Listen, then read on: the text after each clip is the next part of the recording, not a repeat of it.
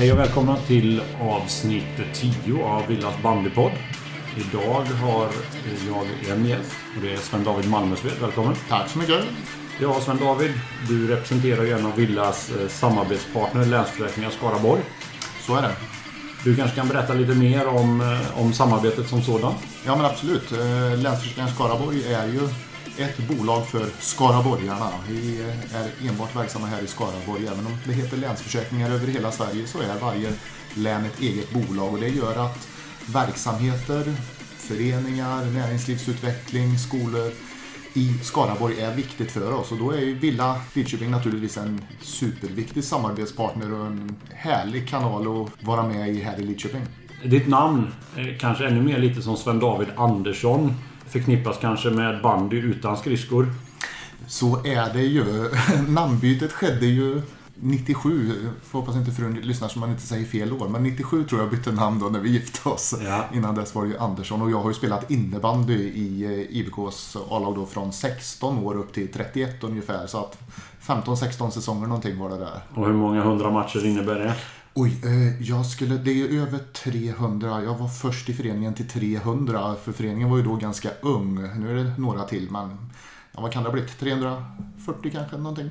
Står sig ditt målrekord ännu? Är du Micke Arvidsson motsvarighet? Ja, det är jag ju eftersom Micke Arvidsson nu är nummer 2. Ja, så det är någon som har kommit och petat ner dig? Absolut, vi har ju en härlig spelare i Kim Torssell som... Jaha, han har... Jajamensan, så är det. Ja, vad kan det bli? Från 90 till 2015 någonting eller så. Ja, det är ett ganska långt rekord. Men det är klart, Micke har fått stoltsera med sitt målrekord i Villa ganska många säsonger. Idag är det alltså måndag den 18 när vi spelar in detta. Och det har snart gått en vecka sedan Villa blev klart för final. Ja. Tankar kring semifinalen fick vara med om för en vecka sedan ungefär då. Ja, men man måste ju sätta in den i lite perspektiv. Alltså när jag har smält den både på kvällen därefter och dagarna som har gått här så har jag nog kommit fram till att detta är den häftigaste och bästa bandymatch med störst betydelse som någonsin har spelats i arenan definitivt och kanske även i Lidköping. För det som ju var så kul för oss alla supportrar var att vi för första gången fick kvalificera oss för en final på hemmaplan. Det har aldrig hänt. Om vi tar lite historik, 75 mot, nu kommer jag inte ihåg, Sandviken var det väl då tror jag, där tredje och avgörande spelades på neutral plan i Katrineholm. Ja. Och sedan 83 då vi kvalificerade oss borta i Motala och sen både 12 och 16 var det ju borta i Bollnäs. Så att det att vi på hemmaplan fick göra det här var ju en fantastisk upplevelse och inte minst som matchen utvecklades. Nej, det var en helt otrolig matchutveckling. Det var ingen glad bandy de första 60 minuterna, men spänningen de resterande 30 plus tillägg går inte att klaga på. Nej, men det är ju det liksom om man säger hela matchen. Det går ju inte att skriva en film med en häftigare scenario. 2-0, en ganska bra inledning och hög utdelning där ändå vi hade tufft också. Kvittering till 2-2 in i paus var det väl, eller om det kom tidigt in i tvåan. Och sedan där vi har ett underläge med 3-2 och kommer upp till 3-3, får straff. Ja, det är där de gör 3-2 målet. Och sen kvittering med 1 minut kvar och så Esplunds otroliga mål. Dessutom kan man lägga till att med 5 sekunder kvar av tilläggstiden på ordinarie matchtid så har de ju ett fantastiskt läge och ett lyft som Timfors kommer ut och gör en bra räddning på. Sen är det väl som så att jag får väl följa upp det här med Joakim Andersson senare, men hans fantastiska 3-3-kvittering har ju hamnat helt i skymundan på grund av att det görs ett ännu mer fantastiskt mål till 4-3. Och jag menar, det här 4-3-målet är ju ett av de vackraste målen som har gjorts i arenan. Och lägger man till tidpunkten och betydelsen av målet så är det ju oslagbart. Det hade ju bara kunnat toppats av att det varit en 5:e avgörande match som hade gått till sudden death för att kunna toppa betydelsen av målet. Ja, men verkligen. Och vi har ju några matcher i arenan, eller vi har ju några matcher med stor publik. Vi kan ju ta med matchen mot Selånger 81 när vi förlorade i förlängning 2-3 inför 8774 på isstadion. Men 5 och 4 har vi ju varit några gånger, men inte alltid fallit ut i så bra resultat. Men det här blev ju en fantastisk tillställning. Absolut, ja det var verkligen en ynnest att få vara på plats och få uppleva detta. Det är ju, jag minns att en av mina höjdpunkter tidigare, i alla fall på inomhusarenan, var ju motsvarande. Alltså det var en kvartsfinal mot Broberg där Claes Nordström avgör i sadden. Ja. Men det är klart att det kommer ju stå sig ganska slätt nu jämfört med den här matchen. Ja, så är det. Det märks ju här, Sven David, att du är bandyintresserad. Hur länge har du följt Villa? Ja, men man får nog säga att säg från 10-årsåldern ungefär. Så att 80-talets början någonstans. Jag var ju bland annat på den matchen 81 då mot Selånger. Då var jag ju alltså 10 år. Så då, det minns jag ju definitivt, där jag stod i fjärde led bort mot tennishallen på kortsidan. För jag kom ganska sent till matchen och ändå fick vara med om den matchen som 10-åring. Och sen, hade jag den stora lyckan att min pappa, som inte var enormt idrottsintresserad men ändå ordnade så att han och jag åkte upp på finalen 83. Och det kändes också väldigt fint 2012 när jag fick ta med pappa, då drygt 70, upp till Uppsala, och min grabb som då var 10 år. Och sen gick pappa bort några år senare, men ändå att han tog med mig till finalen 83 och jag tog med honom 12. Ja. Det är ett väldigt fint minne. Och hur sladdade du in på bandyintresset som 10-åring? Vad var det? Ja, men en grej var väl faktiskt att vi bodde på Majåker och var inte jättelångt ifrån där Micke bodde. Så att Micke bodde på Nyhemsgatan och vi bodde på Sandhemsgatan. Och jag och Martin Arvidsson bland annat tillsammans med ett gäng andra spelade otroligt mycket landbandy och även skridskobandy när den möjligheten fanns de få månaderna på tennisplan och det som kommunen ordnade. Ja. Så att där körde vi jättemycket tillsammans och jag är ju en riktig idrottsnörd som följer allt. Ja, okay. Och då blir ju bandyn stor i Lidköping. Självklart.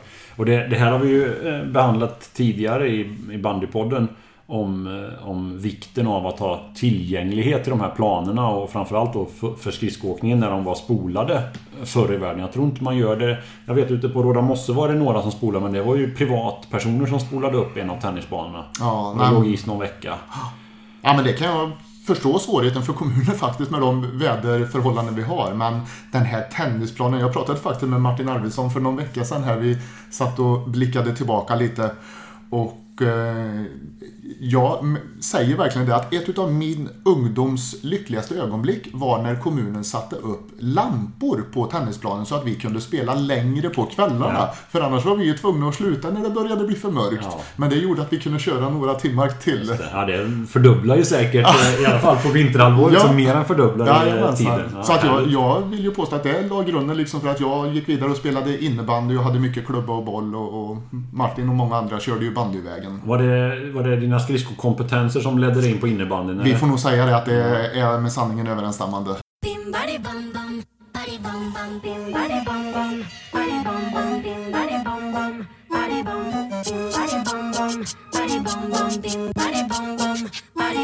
Don't know what's going on, pero me siento peligrosa. Feel it in my veins, ay, ay.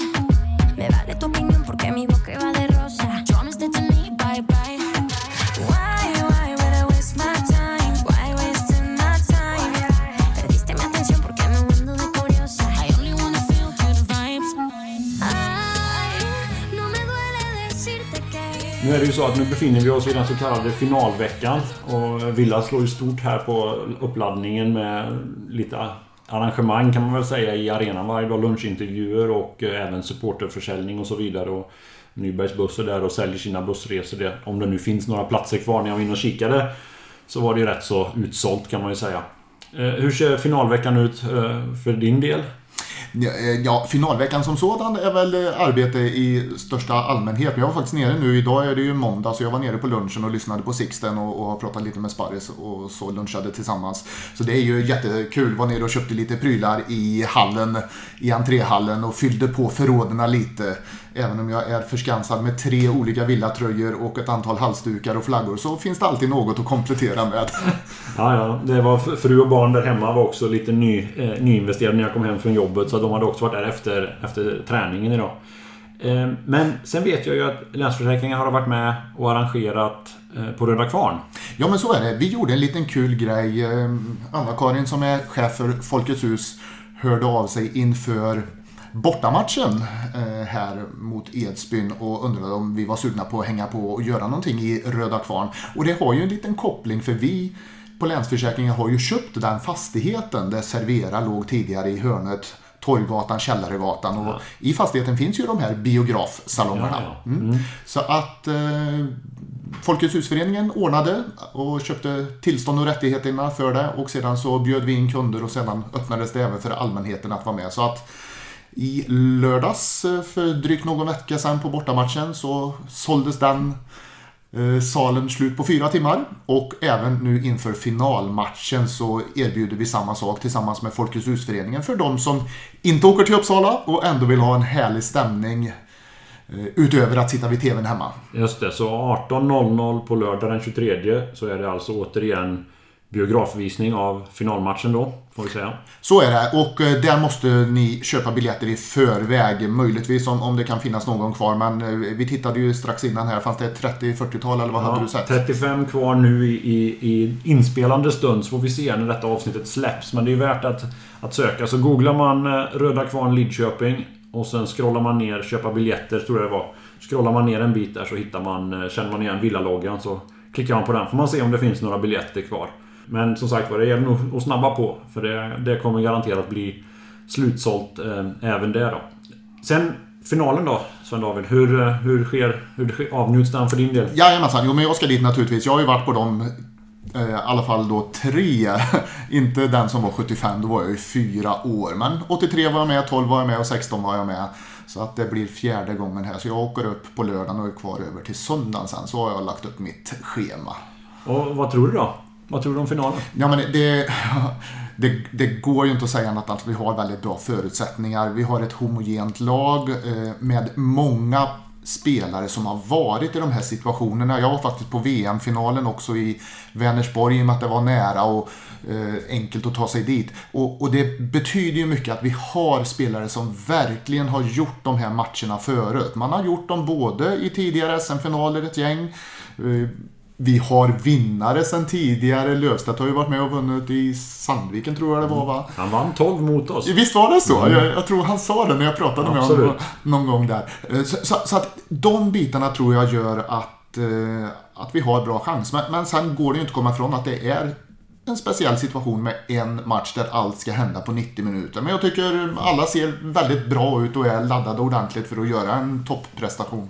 Hur känner du kring det här då? Att bandyn går mer och mer mot att den ska spelas inne i hallar, och förbundet väljer att lyfta tillbaka finalarrangemanget till Uppsala, där det är ett bättre arrangemang, bättre uppslutning runt omkring, men det kan ju bli, vem var det? Bollnäs mot Hammarby var det väl för några år sedan, som hade sån där snöyra.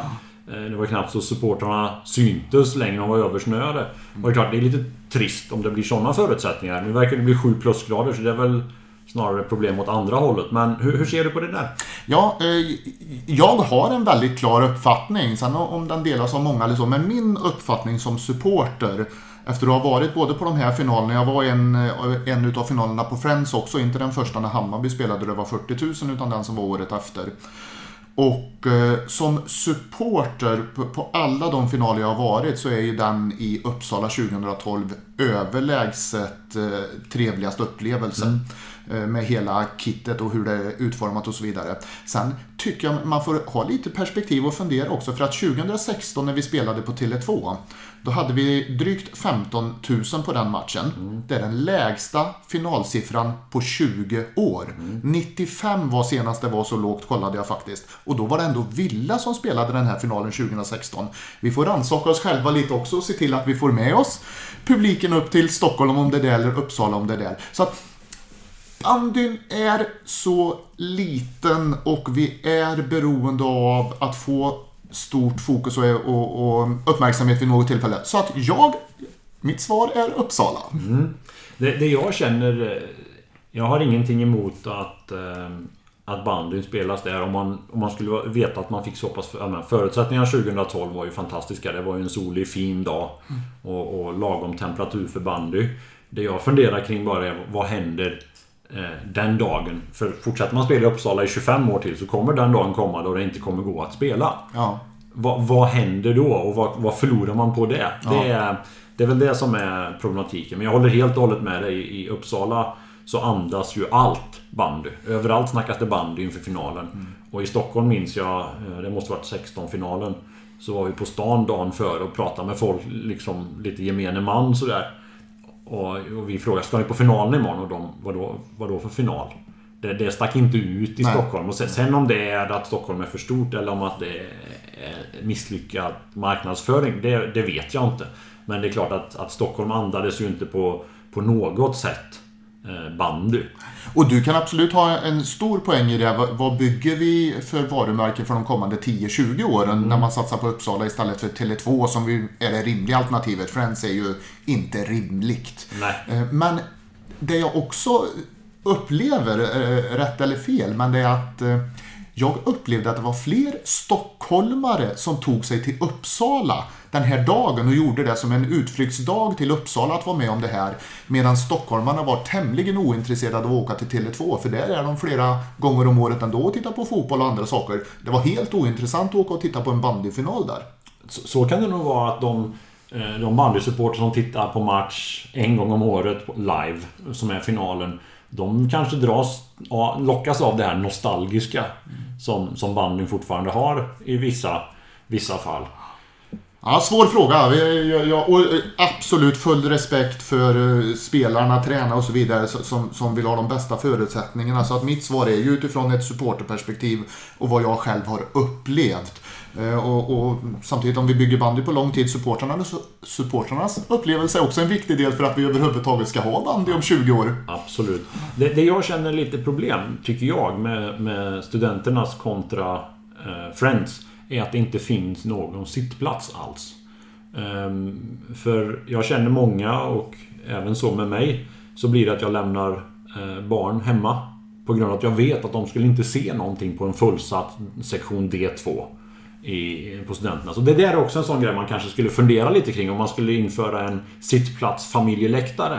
Nu är det, som jag förstår det, lite begränsad yta i och med att de håller på att bygga om fotbollsarenan bredvid, så att det sägs att maxkapaciteten är 19,5. Ja. Och då kanske man inte har råd att avdela en sittplatsläktare för barnfamilj. Men det kanske skulle vara någonting att spinna vidare på. Sen har jag ju full förståelse för att förbundet vill köra det i Uppsala och en match. Men samtidigt så säger ju mitt sportintresserade jag skulle vilja se en matchserie över 5 matcher hemma borta. Det tycker jag sportsligt. Men då kan man börja resonera som att det mest rättvisa är att den som vinner serien har vunnit SM-guldet, som det är i fotboll, och det är ju inte alls roligt. Nej, det är vi ju inte i närheten av. Och jag är glad att få överlåta dessa beslut till bandyförbundet. Jag tycker det är helt okej att de får fatta de beslut som är rimliga. Men jag trivs att åka till Uppsala. Det blir jättekul på lördag. Oj, vad vi ser fram emot detta. Absolut. Så får vi se hur det blir med matchstart klockan 18. Det finns väl utmaningar med det, kan jag tycka. Men det får vi avhandla i senare avsnitt. Men innan jag släpper dig, Sven David, här, så i och med att du har ett sånt bandyintresse, tycker jag vi kan prata säsongen i stort. Vi kan börja med Villa. Vad säger du om Villa säsong? Uttåg i semifinal i Svenska Cupen, vinst i World Cup. Vinner serien, sätter nytt poängrekord, sätter nytt målskillnadsrekord och sätter nytt rekord i antal insläppta mål. Så det enda vi inte gör är att vi slår inte Sykes gamla rekord i antal gjorda mål. De har gjort över 200 någon säsong. Oj, vilken koll då, Marcus! Hur känner du kring detta? Man kan väl inte ge något annat än godkänt för en sån här säsong, va? Nej, men verkligen. Och säsongen, jag var på de här matcherna i Svenska cupen. Det var ju här hemma i arenan. Så jag såg den matchen vi förlorade också. Och där kändes vi inte riktigt på tårna faktiskt. Att, den var ju tidigt på söndag morgon, vill jag minnas. Så att det var ju lite tråkigt naturligtvis i och med att det var på hemmaplan och alla hade laddat nu för det här nya laget och säsongen och så. Sen började ju serien helt okej. Vi hade ju Edsbyn ganska tidigt hemma och löste den bra. Var bra första månaden och väl det. Sen blev det en liten dipp som gjorde oss lite oroliga kanske och så, men därefter så har det ju varit 19 december och framåt. Ja, så har det ju varit riktigt, riktigt stabilt och bra hela vägen. Och toppinsatser på många svåra bortamatcher tycker jag också. Liksom Sandviken borta, Edsbyn borta. Det går inte att ge en mycket, mycket högt betyg på detta. Spelare då? Vad är med utropstecken för din del i år, tycker du? Ja, men dels har vi de etablerade där jag tycker alla svarar upp till den nivån som man kan förvänta sig. Det tycker jag. Sen, det som kanske har glatt mig enormt mycket är ju att Martin Karlsson kom igång så bra i slutspelet, för att det kändes inte riktigt som att han fick det utrymmet eller att de var tvungna att fördela det på fler.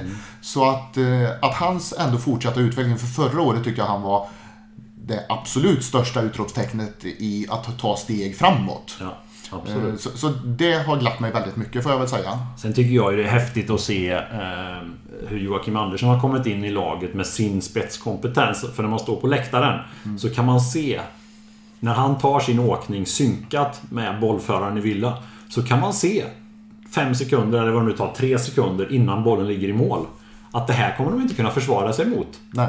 För han behöver inte ligga på offside-linjen, för han har sån fart. Och när backen inser vad som är på väg att hända, då är det för sent. För då har han sån fart uppe. Det är ett otroligt synkat. Och det roliga är att det är inte bara Johan Löfstedt som kan mata honom med bollarna. Martin Karlsson och Esplund. Det är ju superhäftigt att få in det vapnet i arsenalen. För det var ju någonting som vi saknade. David Karlsson är bra på att suga ner långbollar, men han är inte den som speedar förbi backlinjen på det sättet. Han är en annan typ av spelare. Ja, nej, men det är en helt annan dimension, och jag håller med dig helt. Om vi säger de som har varit i anfallet, både när Tim var i anfallet, eller Bryngel som vi tar på den tiden, Joel nu och Davva och så vidare, så är ju det här verkligen en annan dimension, ett annat sätt att göra mål på. Och det... Ja, jag jämför det lite med Jonas Klasen när han åkte på sina djupledsbollar när han spelade i Hammarby de åren när de var duktiga och så, att det är på den nivån. Ja, det är ju... Alltså vi har ju en väldigt komplett uppsättning i laget just nu. Det enda man möjligtvis kan tycka att det saknas, det är väl den här skottkapaciteten utifrån. Även om Johan Löfstedt är en stabil skytt, men vi har ingen Mattias Hammarström riktigt på det som skjuter. Man tänker, herregud, varför skjuter man därifrån? Och så blir det farligt, men vilken uppställning. Ja. Du har, min bedömning är att du har både rätt, men samtidigt tycker jag att vi har skottkapaciteten, för att både Jeppe tycker jag kan dra på dem, definitivt Löfstedt, Martin Karlsson kan också klappa på den därifrån, och Esplund ibland med. Så att jag tycker nog att vi har kapaciteten, fast att de inte nyttjar det kan så vara tillräckligt ofta. Sen så är det ju väldigt uppenbart att förbundskaptenen, vem det nu blir, kan ju inte hålla Ludvig Johansson utanför landslaget så värst många turneringar till. Nej, med Luddes ålder och var han befinner sig i utvecklingen så kan jag väl ändå förlika mig med beslutet till den här säsongen. Men du har ju helt rätt i att med den utvecklingskurvan och hur stabil hela vårt försvar spelar, så är ju han en viktig kugge där. Ja, man funderar lite i de här banorna om man skulle börja hålla lagdelar kompletta i landslag, lite som italienska landslaget i fotboll var på mitten av 90-talet, när hela Milans backlinje spelade i landslaget. Det tycker jag är en ganska intressant tanke. Det är ju samma sak som att man ser samarbetet mellan Martin Karlsson och Joakim Andersson till exempel, att man skulle hålla de enheterna intakta i landslaget om man kom in som förbundskapten. Och jag tror att det kommer bli ett utmärkt tillfälle nu att föryngra. För de här gamla rävarna, jag tror inte att Esplund kommer åka med och spela VM borta i Ryssland efter nästa säsong. Det tror jag inte kommer hända. Men då blir det chansen för de här unga. Jag vet inte hur gammal till exempel Sandvikens back Linus Pettersson som är med och varit med många år i landslaget, om han börjar uppnå en ålder och han funderar på fortsättningen där, det vet jag inte. Men det skulle inte vara förvånande om det är några ytterligare som pensionerar sig frivilligt nu efter Sverige-VM. Nej, men det måste väl varit Svenne Olssons tankar också med, om vi säger bruttotruppen, hur den såg ut. Vad hade vi med då? Var vi uppe i 8 stycken eller någonting väl? Och där fanns det ju med många utav de kommande spelarna. Here we go.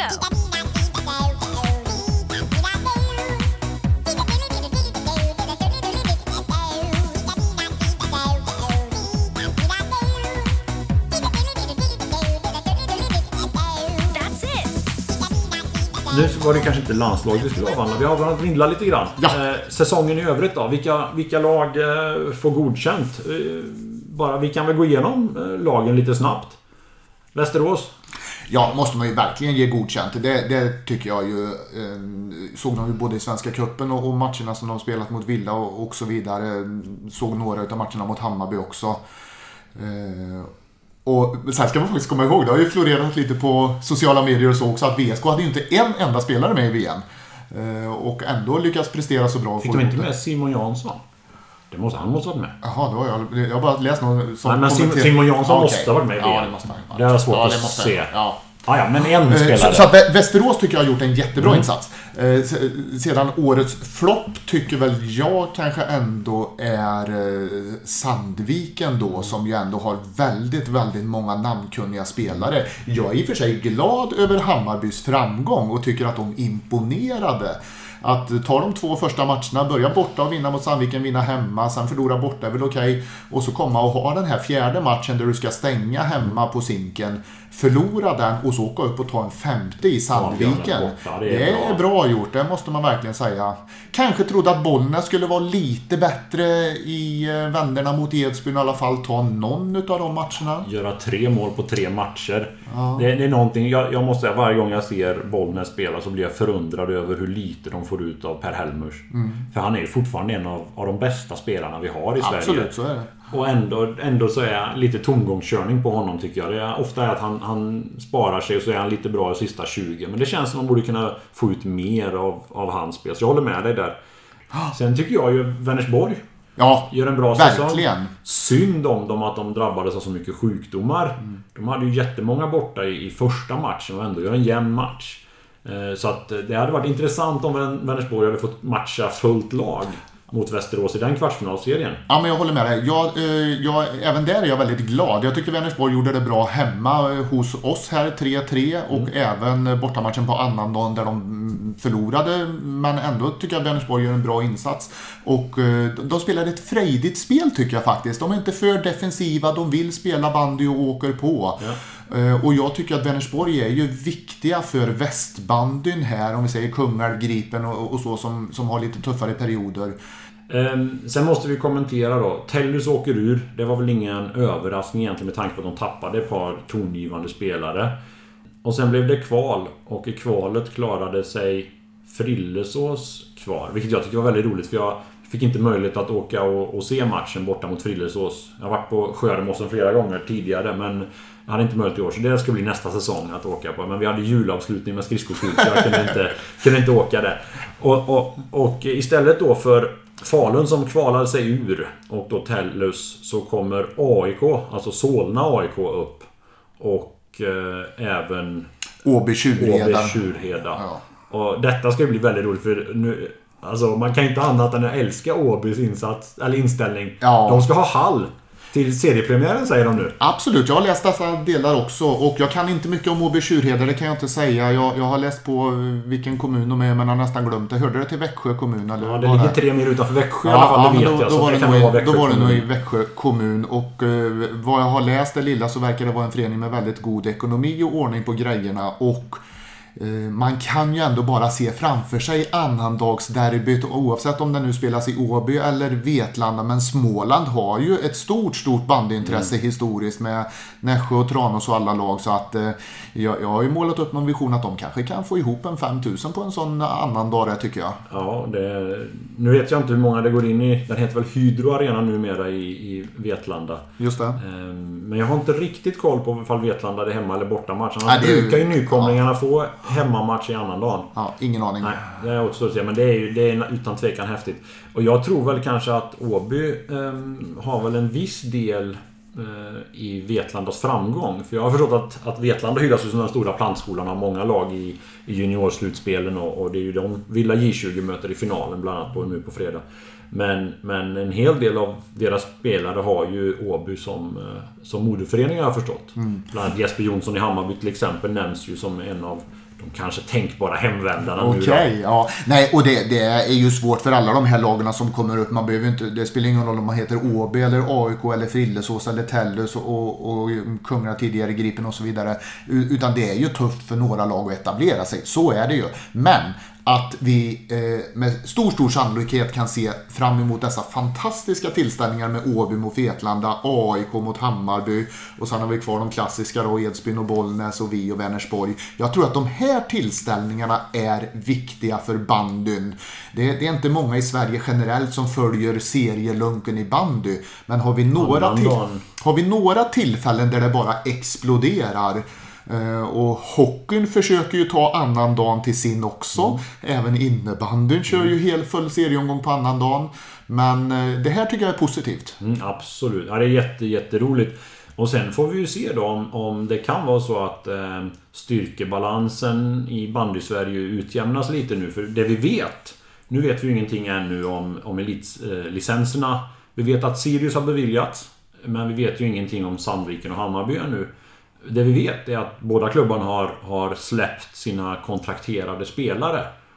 Så att från och med sista mars tror jag det. Så är det i alla fall i Sandviken. Hammarby är ju tidigare. Ja, men Hammarby var ju tidigare. Ja, så är det ju många landslagsspelare som faktiskt står utan kontrakt. Och det är en liten unik situation. Och det är väl därav det här ryktet då dyker upp att Jesper Jonsson kanske funderar på att dra hemåt mot Åby till exempel. Och det återstår ju att se, men det är ju kul om man slipper att ha självklara strykpåsar.